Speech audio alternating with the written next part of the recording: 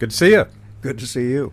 So we were all hanging out, I don't know, it's probably a month ago now, at Flying Dog Brewery. Yes. Which was at least one of the releases of your new book, The Mind of the Censor and the Eye of the Beholder.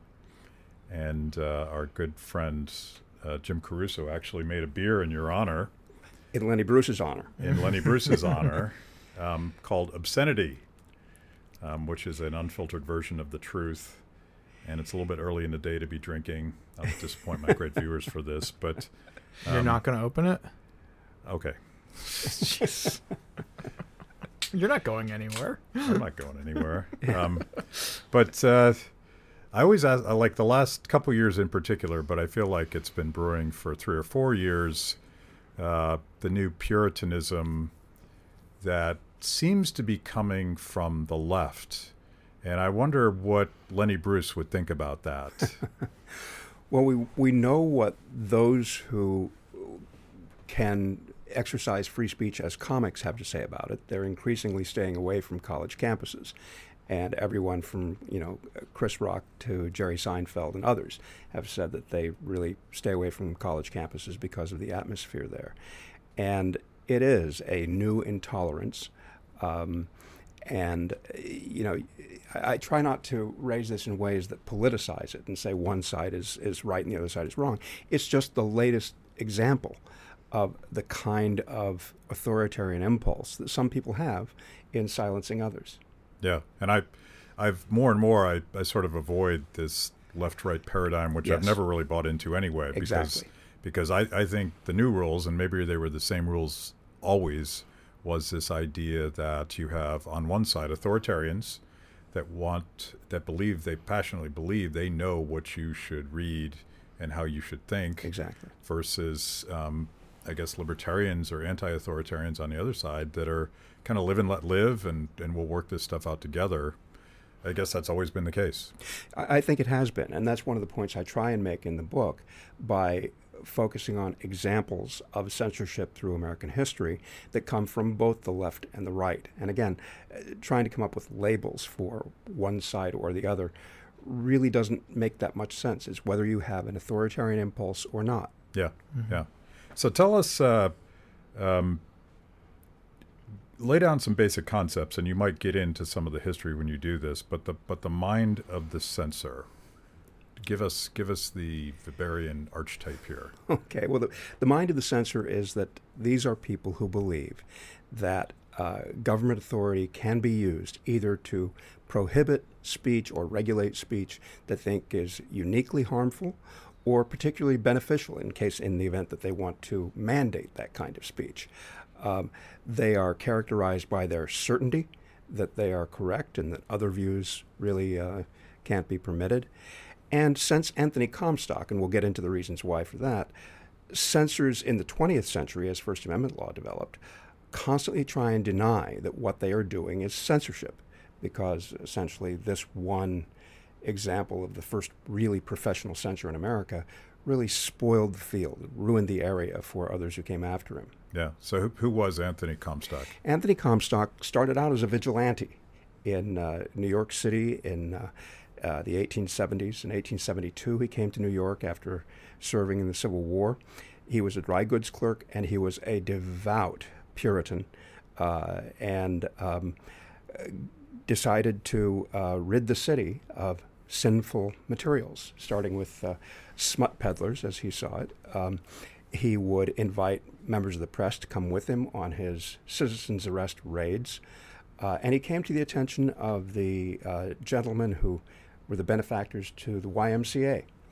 And they began to support him and ultimately bankrolled a trip for Comstock to Washington, D.C., where he championed the adoption of a new law prohibiting obscenity in the mail. So he was a literal Puritan. He was Yes. right. He was a literal Puritan.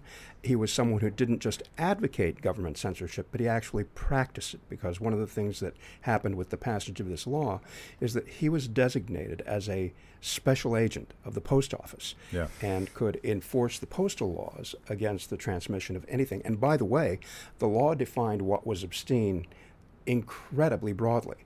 and he enforced the law against everything from medical textbooks to anything involving contraceptives to, in one instance, a magazine that had an article about the mating habits of marsupials.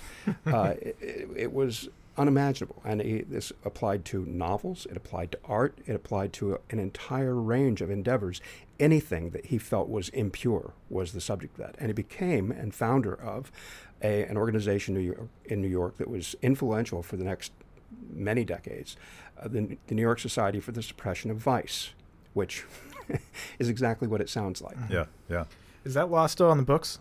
Is what? The obscenity law? Is that the male law? Is that still? It is. No. Now, most of it is, most of the original provisions that were adopted in 1873 are no longer enforceable because they're unconstitutional.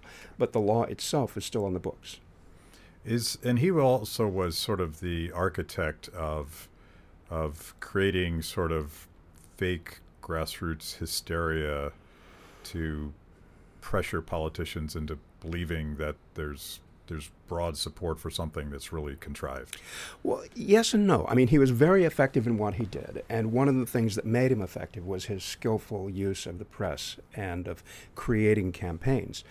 But he was also part of a larger reform movement as more people moved to cities and there was increased crime and other things involving vice.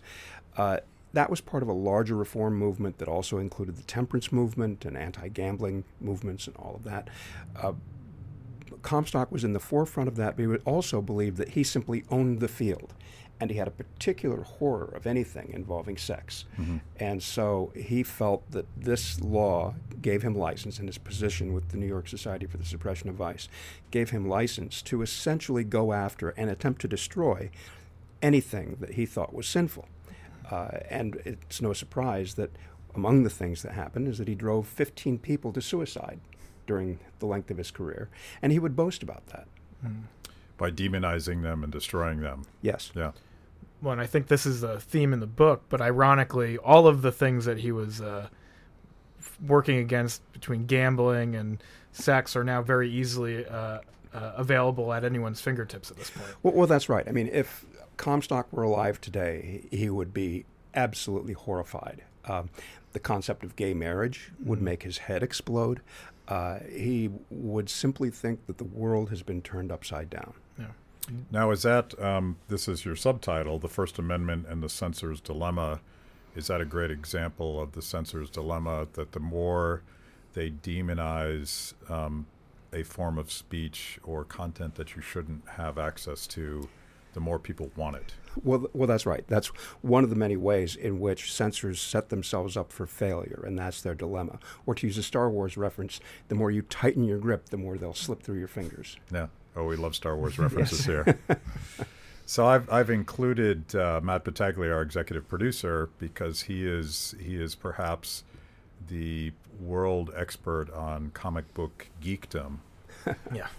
And he's also a comic book artist. And we were talking about your book earlier, and we really wanted to dig into the comics chapter because maybe we're jumping ahead a little bit in history, but that is sort of that campaign is standing on the shoulders of the Comstock censorship structure, right? Well, it is, and in a weird way, it's sort of like a moral panic in reverse, in that pretty much the day that the comic book panic started for real in 1948 was the same day that the Supreme Court struck down a New York law that was inspired by Comstock to go after dime novels, these cheap novels that sensationalized cowboys and crime and things like that. And this law was passed to prohibit stories of bloodshed and lust, and it was struck down in 1948 in a case called Winters versus New York. And that was really the very beginning of a new campaign against comic books that tried to do the same thing. Yeah, I drink my coffee usually out of a coffee cup that says Frederick Wortham can eat a dick, but dick is censored. It's a cartoonist kayfabe coffee cup. So you're self-censored. And so but that's where we've gotten to. But I think that that's interesting that it got struck down. But if you could. So Wortham wrote his book, Seduction of the Innocent. Yes, in 1954. And the thing that I think is interesting about it is that comics, the sort of comics, the various publishers and everyone ended up self-censoring because of it, is what happened, because Yes. it wasn't a legal thing, correct? Well, it was not a legal thing, but it was as a result of legal pressure. Mm-hmm. And it was an example of an industry just not being able to take the pressure anymore because they thought what was coming was worse. The precedent for that was in the film industry when the production code was adopted in Hollywood. And that was done because there was threat of state by state censorship of movies. And in fact, at the time, it was constitutional for states each have their own censorship boards for whether or not movies could be distributed in their communities. And so Hollywood's reaction was to self-regulate, and they adopted the production code, which imposed very strict regulations. And the comic code that came out of the Senate hearings in the 50s was really a replication of what had happened with film. And the upshot was that the number of titles for comic books for the first time in a decade started to decline. Hundreds, if not thousands, of artists and writers were fired. They lost their jobs. Yep. And comics became very bland for about 10 or 15 years when things started changing with underground comics. And You mentioned so, Zap in your yes. in your book, which I think it's funny because Crumb sort of with Zap and all of his work was very the underground was very subversive then, and Yes.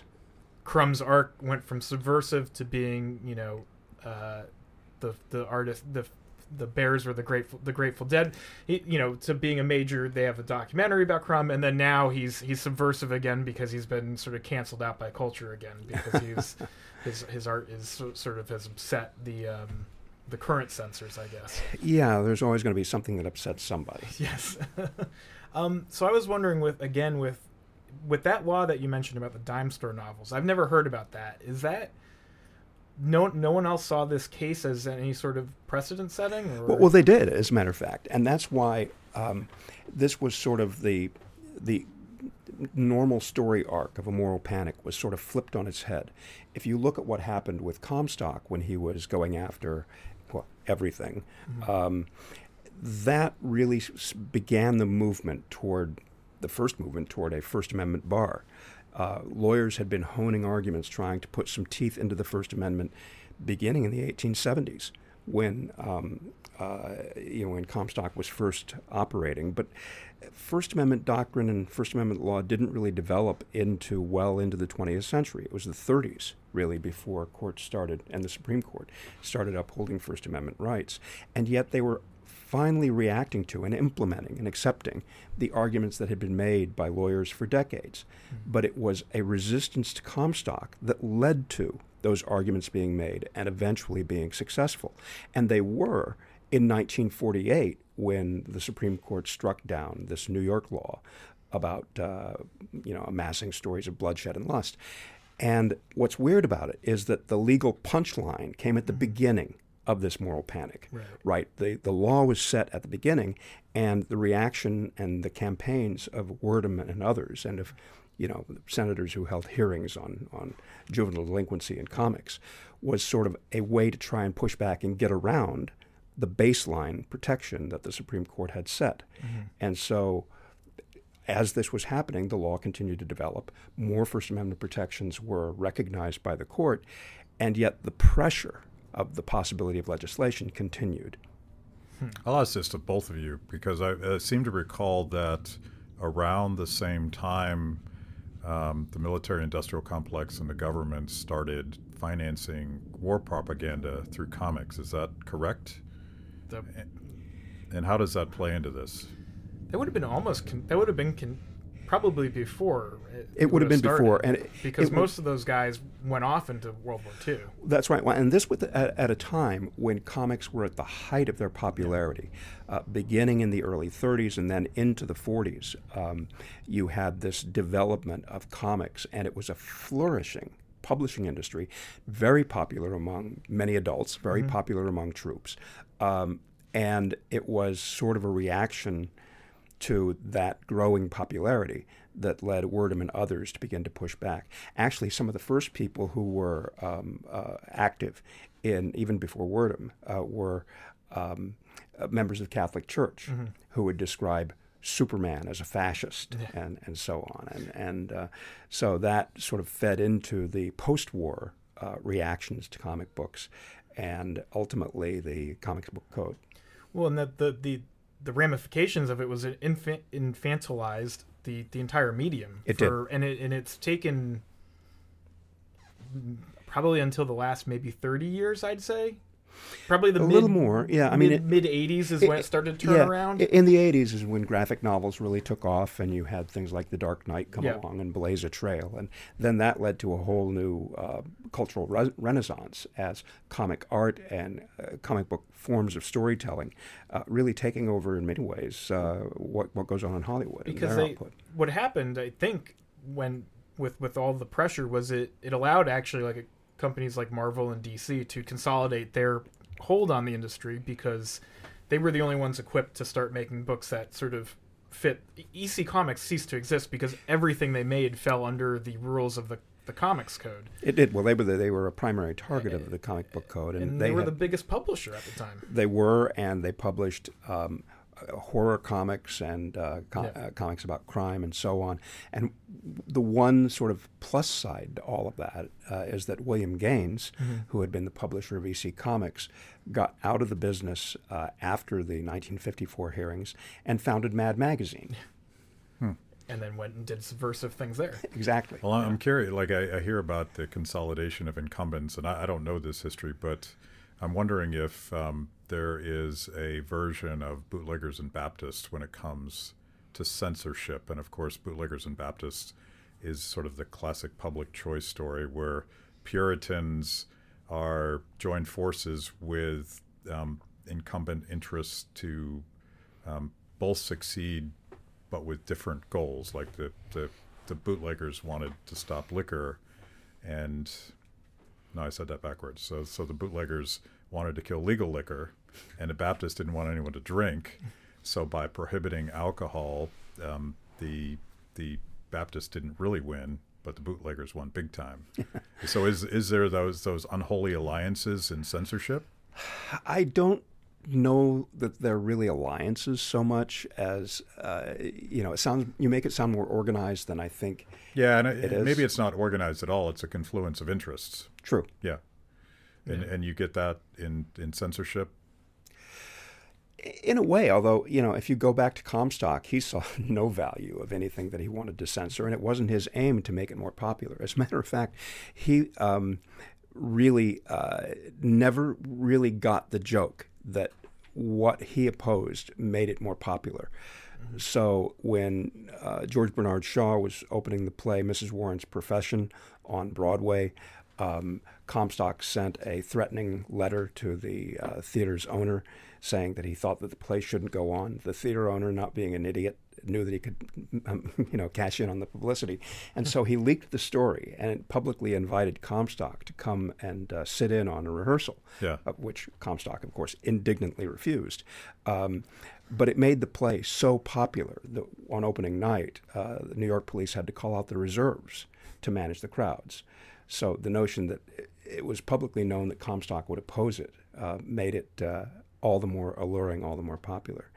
Actually, there was another example, and this is something that Comstock himself wrote about in an 1888 essay called Vampire Literature, where he tells the sad story of a fashionably dressed young woman came to his office and said she was an actress, but she'd written a novel, and her publisher said it might be a little too racy and thought she should check with Comstock first. So she was doing that.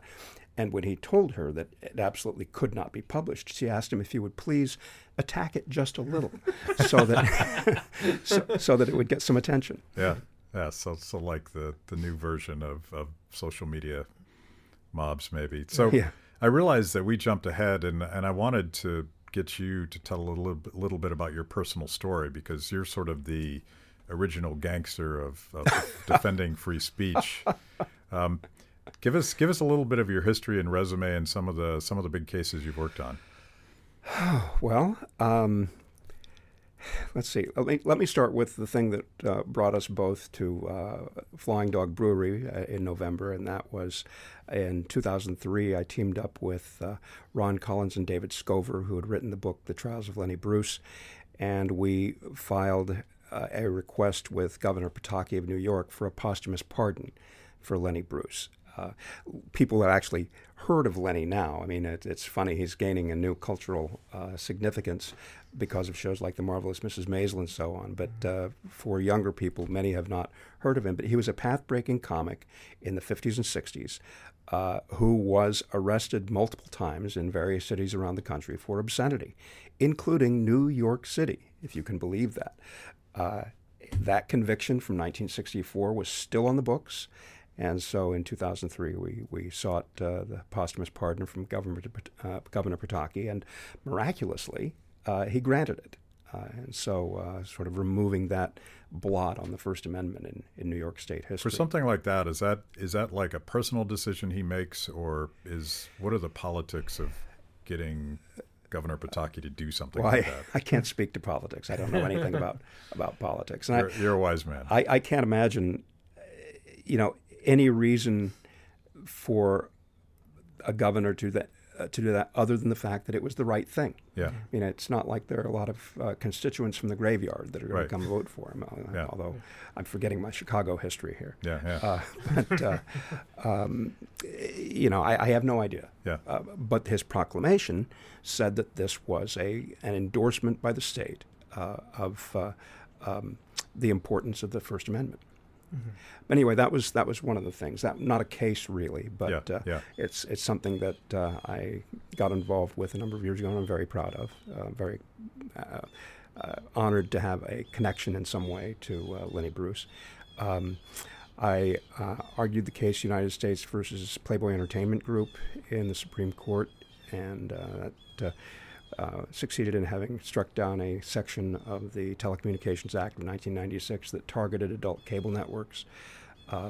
I defended CBS Network in the Super Bowl wardrobe malfunction case, the Janet Jackson, Justin Timberlake fiasco, and a number of other cases. I've done a bunch of cases with FIRE, the Foundation for Individual Rights and Education, in defending free speech on college campuses as well. Yeah, and I want to maybe get to campus speech at some point. I heard you tell the Janet Jackson nipple slip story. Formative moment of my youth. And it was another example of sort of a contrived moral panic that was pure AstroTurf. Tell that, because it's interesting. Well, and the thing is, you have to understand this in the context of the unique area of FCC and decency regulation. And full disclosure, I used to be an FCC official.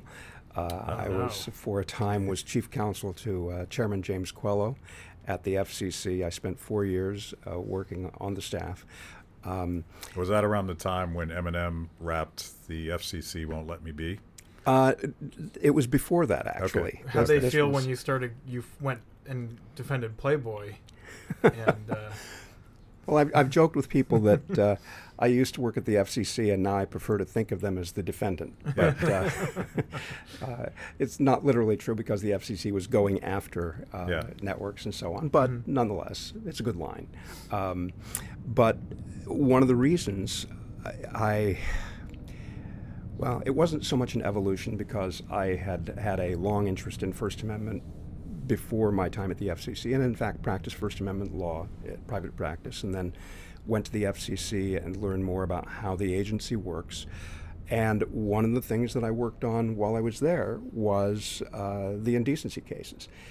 Now, one of the things about being a staff member for a government agency is that you're not there to propagate your own views. You represent your client, and your client is the government agency, or in this case, my commissioner. Mm-hmm. And so my job was to inform him on the law, and he would then vote the way he was going to vote. And yet I had my own personal feelings about that area of the law. I thought that it wasn't really a legitimate doctrine, that it was one that was contrived and essentially uninterpretable, unenforceable. And what I tried to do while I was there was, at least within my purview, bring some sense of what the rule of law would look like if you applied it to indecency. And it's hard in that area because so many of the decisions of the FCC are unpublished letter rulings that go out to individual stations. They're never published. People don't know them, and they don't know if, what the FCC has considered to be indecent or okay on one occasion is on another. And so what I started doing in my office was collecting these letter rulings. And when I go to meetings of other advisors to commissioners, and we'd have meetings to decide whether or not, what the FCC should do about a given complaint, I would try and say, well, in these cases, we said it was okay. Now, I didn't imagine that at the time that would lead people to say, oh my God, we're forming precedent here, because largely what happens is that these decisions are politically driven. What causes a scandal causes Congress to lean on the FCC. The FCC doesn't have really set standards here. And so having a notion that this was going to be accountable in some sort of legal analysis was not acceptable. Yeah. And so, I can tell this story. There was a complaint against a Mount Vernon, Illinois radio station for broadcasting the song "Who Are You" by The Who, which, I'd heard the song a million times, and I'd never really clicked with me that Roger Daltrey at one point sings "Who the fuck are you?" I don't know why I didn't hear it. It's sort of background noise, But anyway, the complaint comes in, and we're sitting around a table with, or I'm sitting around a table with the other advisors to commissioners, and I'm trying to say, well, here are a number of letter rulings that say that a fleeting statement like this is okay, and people were sort of like saying, okay, this is the rule of law thing again. That was making no headway with that, and I said, look, this is a song that's played by classic rock stations 1,000 times every day, and if we take action on this complaint, we're going to look like idiots. And suddenly, everyone around the table stopped and thought, oh, that's not really a good look, is it? And so they put that complaint in a drawer and let it sit for years. And it was actually sometime after I left the FCC that that complaint was dismissed, basically by saying it was unintelligible. Yeah. Well, it gets to, like, I've come to the frustrating realization, well, it's just the way it is, that people in government who aren't supposed to consider politics and public opinion always do. And whether or not your actions make you look good or bad, in this case in the FCC, that's an interesting thing, because who's bigger than they are? Well, Congress, for one. Yeah. No, I said the Who. The Who. Oh, right. Oh, I'm sorry. The band is exactly. The band has more PR juice than they do. Yeah. That's a good point. Well, and also at that time, like you said, like, I've heard that song thousands of times on radio, and you never think about it. Yeah. It's just... Yeah. Although what happened later on in the moral panic that I describe in the book is that those kinds of inadvertent or fleeting or very brief references came to be the focus of a campaign and got Congress's attention, and it led to, well, the wardrobe malfunction case and cases involving live award shows that led both the FCC and Congress to way overreact and to do it in ways that finally got them in front of courts. And the courts weren't going to put up with this standardless nonsense. Yeah. Which is kind of a nice segue to the PMRC. Yes. And this, my personal history is I watched that case with obsession. This was what, late 80s, I believe? It was 1985, September 1985, the Parents Music Resource Center. And I started watching because I was a huge Frank Zappa fan. Yes. And my first article I ever wrote for Reason Magazine was a review of Frank Zappa's autobiography, which very much circles around the Parents Music Resource Center. Yes. Were you personally involved with that, or is... I was not. I was working as an associate in another law firm in D.C. at the time. I was very interested in the area and was writing some articles in that and related topics. Yeah. But I watched the hearings on C-SPAN at the time and kept files on that, and then didn't really get around to writing more about it until I had the chapter in the book that focuses on that episode. Yeah. I'm going to ask you to sort of remind people what it was, but just an editorial comment. It was fun watching Zappa and Dee Snider just hand the heads back to these very haughty senators Yes. all the time, telling them this is not censorship. Yes. Well, and don't forget John Denver, and John Denver as the poster boy that all of the members of the Senate panel loved and fawned over, nonetheless said, look, this is censorship. And the one thing that they wanted to avoid was anyone calling them out on it being censorship, saying that this was just a voluntary thing. But it's voluntary with the government's thumb on the scale, both with a carrot and a stick. There was the stick in terms of threats that there could be legislation and the threats that they could use FCC action to enforce what could be played on the radio, and a carrot in the form of promised legislation for the music industry in the form of a blank tape tax that would have given a share of profits from the sale of blank tapes to recorded music interests because they were worried about people copying records and tapes. But this was a moral panic started, I guess, by Tipper Gore and maybe Mrs. Baker. Tipper Gore, Susan Baker. There were a number of prominent Hollywood.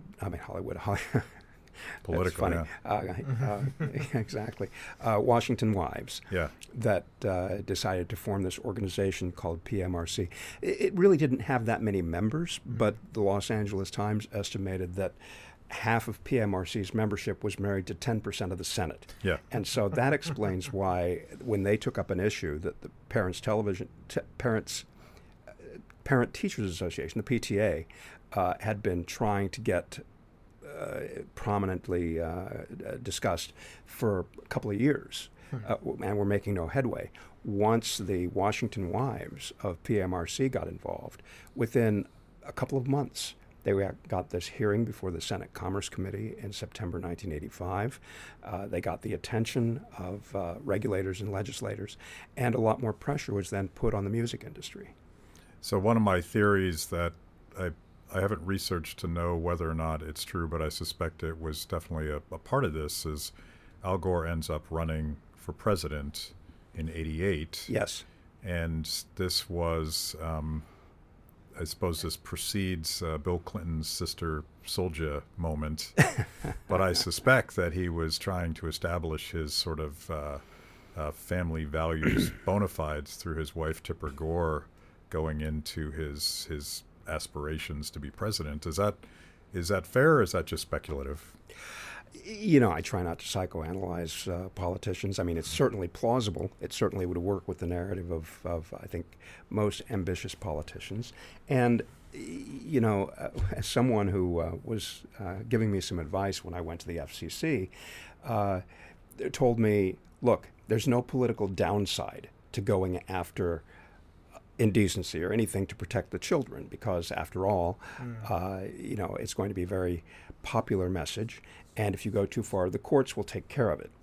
That's the theory anyway. And so it's always sort of a very popular political move, as I described in various episodes in the book involving comics and music and so on. But it's also true that because of Comstock and because in the 20th century we developed both a culture of free expression in America, as well as a solid core of legal protections for the First Amendment, is that censorship is seen as a bad thing, the censor's dilemma that I talked about before. Yeah. And it's why the senators of the Senate Commerce Committee went to great pains to try and say what they were doing in that hearing had nothing to do with censorship. Yeah. Frank Zappa actually made a song about this where he loops some of the more absurd things that Ernest Hollings and others had to say about it. But it would be interesting to count, and maybe you have, how many times they said this is not censorship. Well, I did count that, and it worked out to be pretty much once every 5 minutes. Yeah. It was a repeated refrain throughout the hearing. Don't call us censors, we're not censors. And the thing that made the senators the angriest is when Frank Zappa delivered, I think, the best line of the hearing, when he called the PMRC proposal a recipe for censorship whipped up like an instant pudding by the wives of Big Brother. Yeah, yeah. I have a FCC question. So I watched the South Park documentary 6 Days Till Air, which was about how they make an episode, and towards the end of the episode of the documentary, they're talking about sending the scripts over to the FCC and how, when they started, they couldn't get away with as much, and whenever this documentary came out it was filmed when the Book of Mormon came out, and so at this point, but it's just. It seems like it's completely random as to what gets by, what doesn't, and well, I haven't seen that documentary, so I can't speak to it. That was their comments in the documentary. There, it's like sometimes they can get away with this much, sometimes they can get away with this much, but to be clear, no one sends their scripts to the FCC. Okay, the FCC as a government agency. That would be a classic example of a prior restraint, whether they approved it or not. Probably they sent it to the network lawyers, who would then try and guess what was in the FCC's mind. And it gets even more complicated because South Park is a cable network. Mm-hmm. It's not a broadcast network. And the law applies differently to cable than it does to broadcast, although basic cable channels, through more tradition and history, have tried to adhere, at least until recent years, more to what were perceived as broadcast standards. Well, it's a funny question. They should say they were being reviewed by the FCC. I mean, I don't know. Again, my memory isn't great, but they mentioned how like there are certain things that they can get away with and certain things they can't, and it's sort of like it's the same with like the MPAA, where you can get away with one fucking PG-13 movie, but if it's 2, you're now R. But again, that's a private rating system. Right. And that is not an example of illegal censorship. And you can argue about the merits or demerits of different rating systems. There's a lot to be said for an industry wanting to at least give people a rough guide of what to expect when they go to a movie. Some people say the rating system is highly successful at that. Other people disagree with that. But again, it's an area where you can have an honest debate. But it's still not an example of unconstitutional censorship. And the FCC has, in sort of a winking way, tried to avoid that. And this came up in the 80s when the FCC was trying to tweak its rules for indecency. And a very smart lawyer named John Kriegler, who represented Pacifica Radio, decided to send a request for a declaratory ruling for whether or not Pacifica could do a radio reading of a section of Ulysses for its annual Bloomsday celebration. And, this is the James Joyce classic from the 30s that had been censored as a book, and then later, as First Amendment law developed, was allowed to be published in the United States.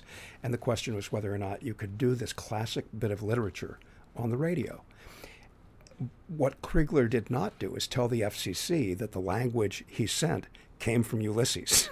And so he said, would it be okay if we broadcast this passage? Yeah. And someone, it turned out, when that went to the FCC, had read a book and realized, this is Ulysses, and that it would really look bad for the FCC to be prejudging whether or not you could do a reading.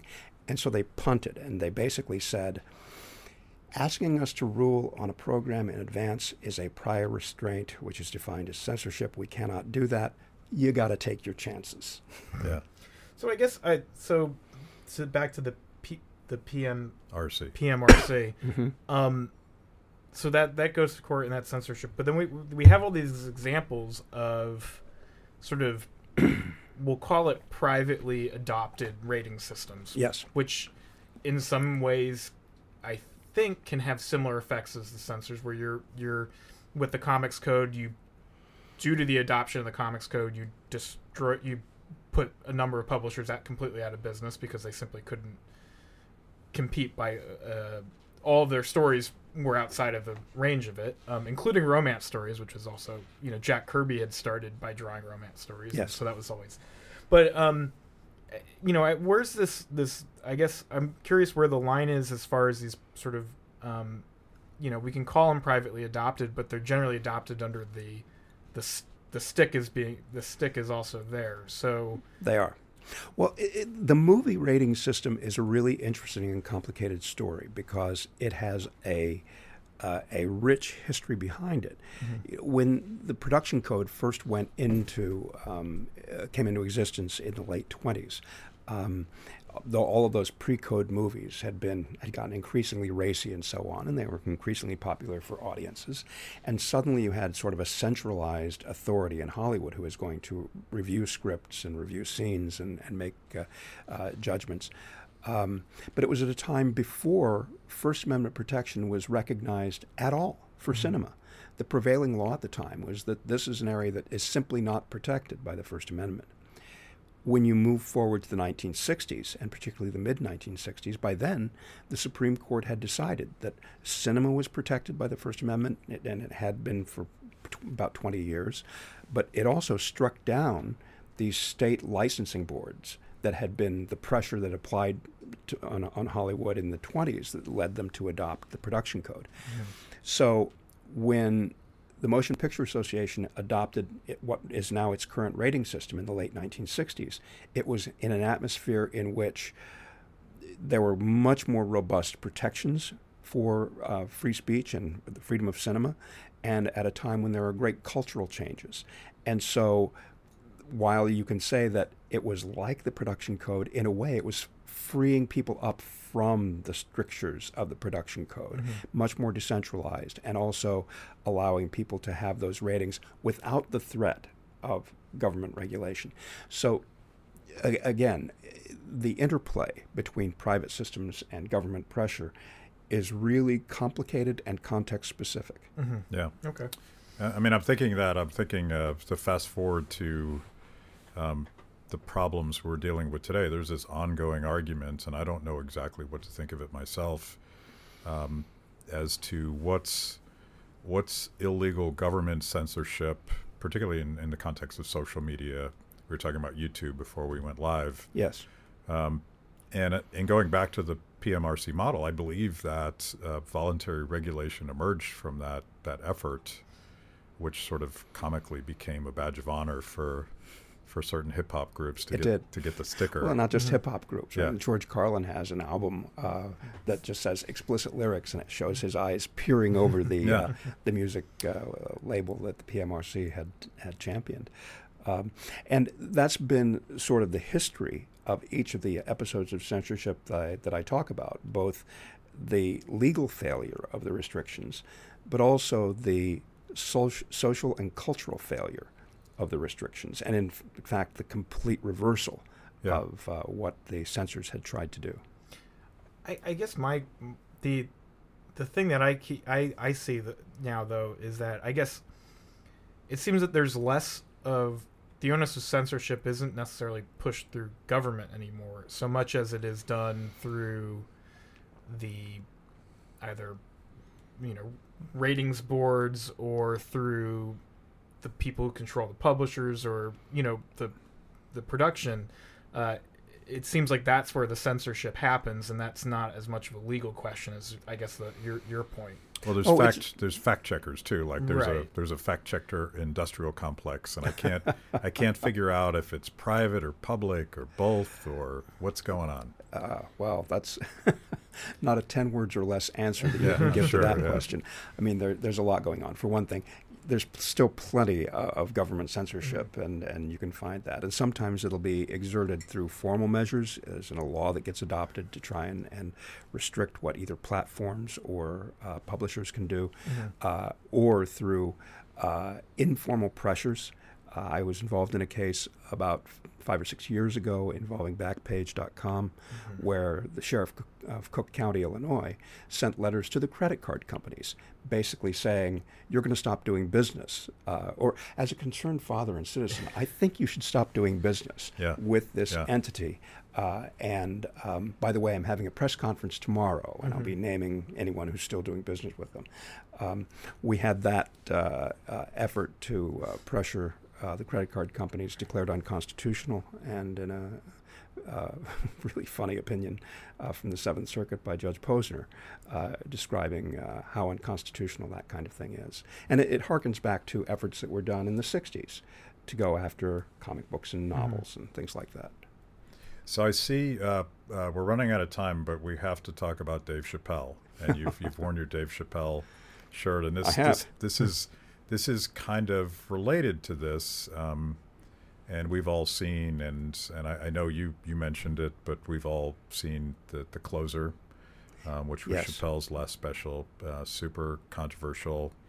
And what happens in a world where Dave Chappelle isn't nearly as powerful as Dave Chappelle is, and Netflix decides to pull it down because of this contrived grassroots pressure on Twitter? Well, we've always had to depend on the courage and fortitude of publishers and disseminators of information.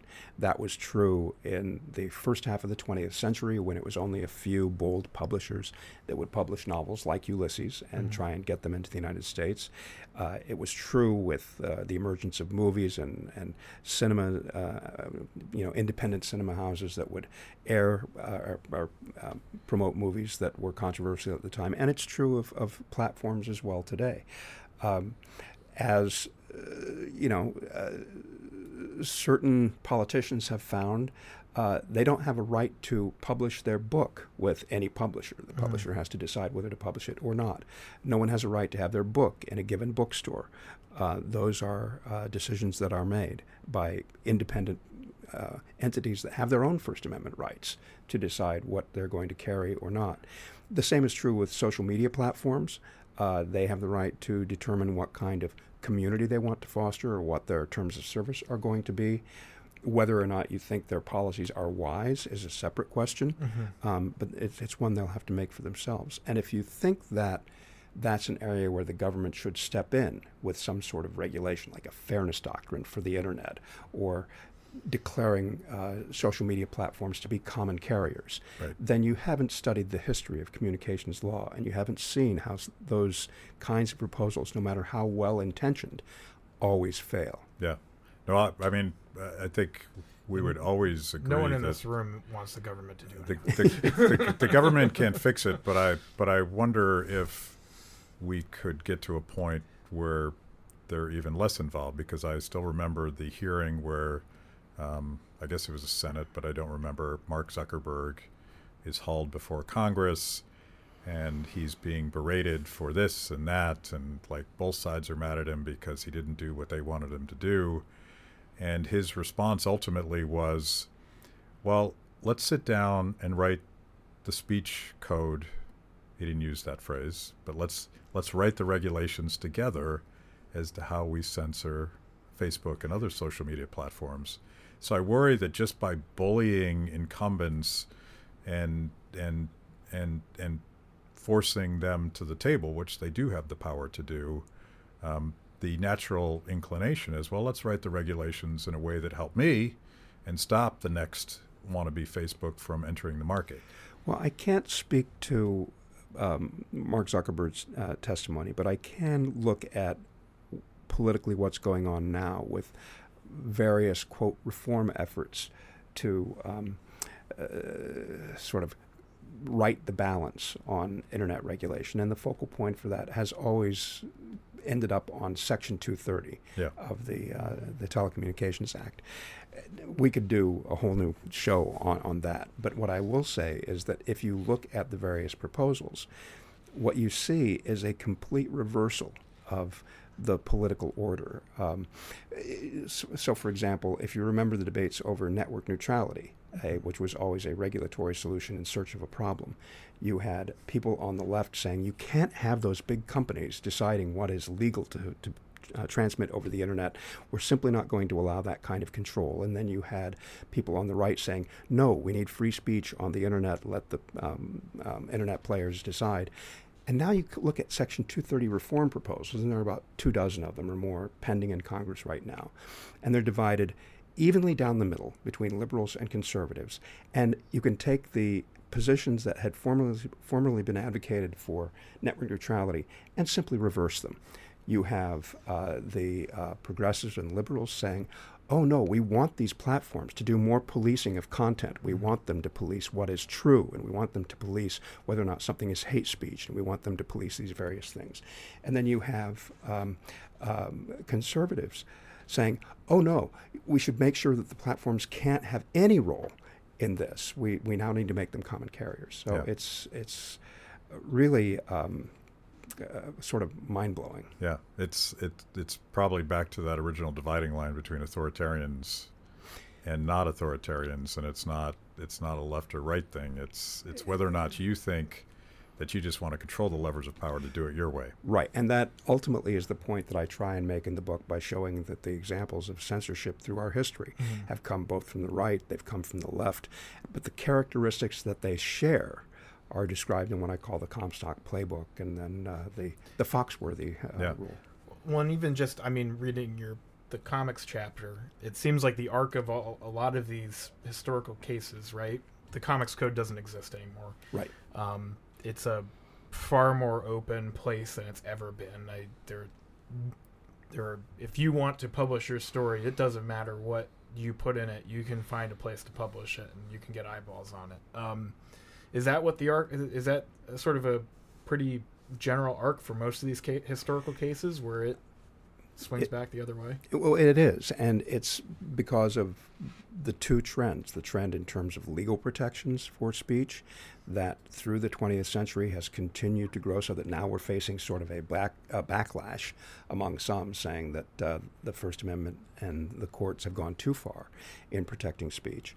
And the other thing is the cultural atmosphere, that there is a culture of free speech. Now, not everybody's going to agree, for political reasons, on which speech should be protected and which speech should be restricted. But the idea that speech should be protected, generally my speech, not yours, is something that people tend to accept. So I want to end on a positive note and hopefully make the moral case for free speech, and I'm thinking specifically of the Chappelle episode. I know you're a fan because I heard you talk about it somewhere else, but it strikes me that this inclination on college campuses to so censor comics that they won't go is a problem for people that would love to see a little bit of understanding across the tribes and the categories that we've all been siloed in. And comics are allowed to say things that the rest of us aren't allowed to say. At least they used to be. Yeah. And what I got out of that Chappelle episode was empathy and understanding across these supposedly moral and political dividing lines. If we stop comics, going back to Lenny Bruce, if we stop comics from serving their function in society, how do we figure out people that are different from us? And that's why I like free speech. Yeah, I mean, that's puts it very succinctly. I think that states it well. And I think, in particular, comics, and those comics that have engaged in social commentary, beginning with Lenny Bruce, going through that with George Carlin, and now with Dave Chappelle, and obviously others. People who are focusing only on what offends them aren't listening to the message. They aren't listening to the fact that these people are trying to say something. And particularly with the example lately of Dave Chappelle and The Closer, the only way you can really be offended at that is if you don't listen to what he's really trying to say. Yeah, yeah. Well said. Let's end it there. And this has been fascinating. And let's argue about 230 sometime, because I don't actually want to argue about it, but I need better ammunition. Okay. Happy to. Confusing. Thank you. Oh, I should have asked you, but besides, you want people to check out your book. Yes. It's called The Mind of the Censor and the Eye of the Beholder, the First Amendment and the Censor's Dilemma. Available wherever books are sold. Wherever books are sold, including these massive censorous monoliths. Exactly. Is there any place else you want people to check out? I have a website, mindofthecensor.com. You probably won't see anything there that you haven't heard on this show now. that will give you, I think, as much information as you need. Cool. This has been great. Thank Thank you. That was amazing. Where can I get more content just like that? It's a great question. You're clearly a discerning consumer of the best content. Make sure to like the video, subscribe, and click the bell. And if you're consuming podcasts, go to Apple, Stitcher, anywhere you get them. I'm in. Kibbe on Liberty, honest conversations with interesting people.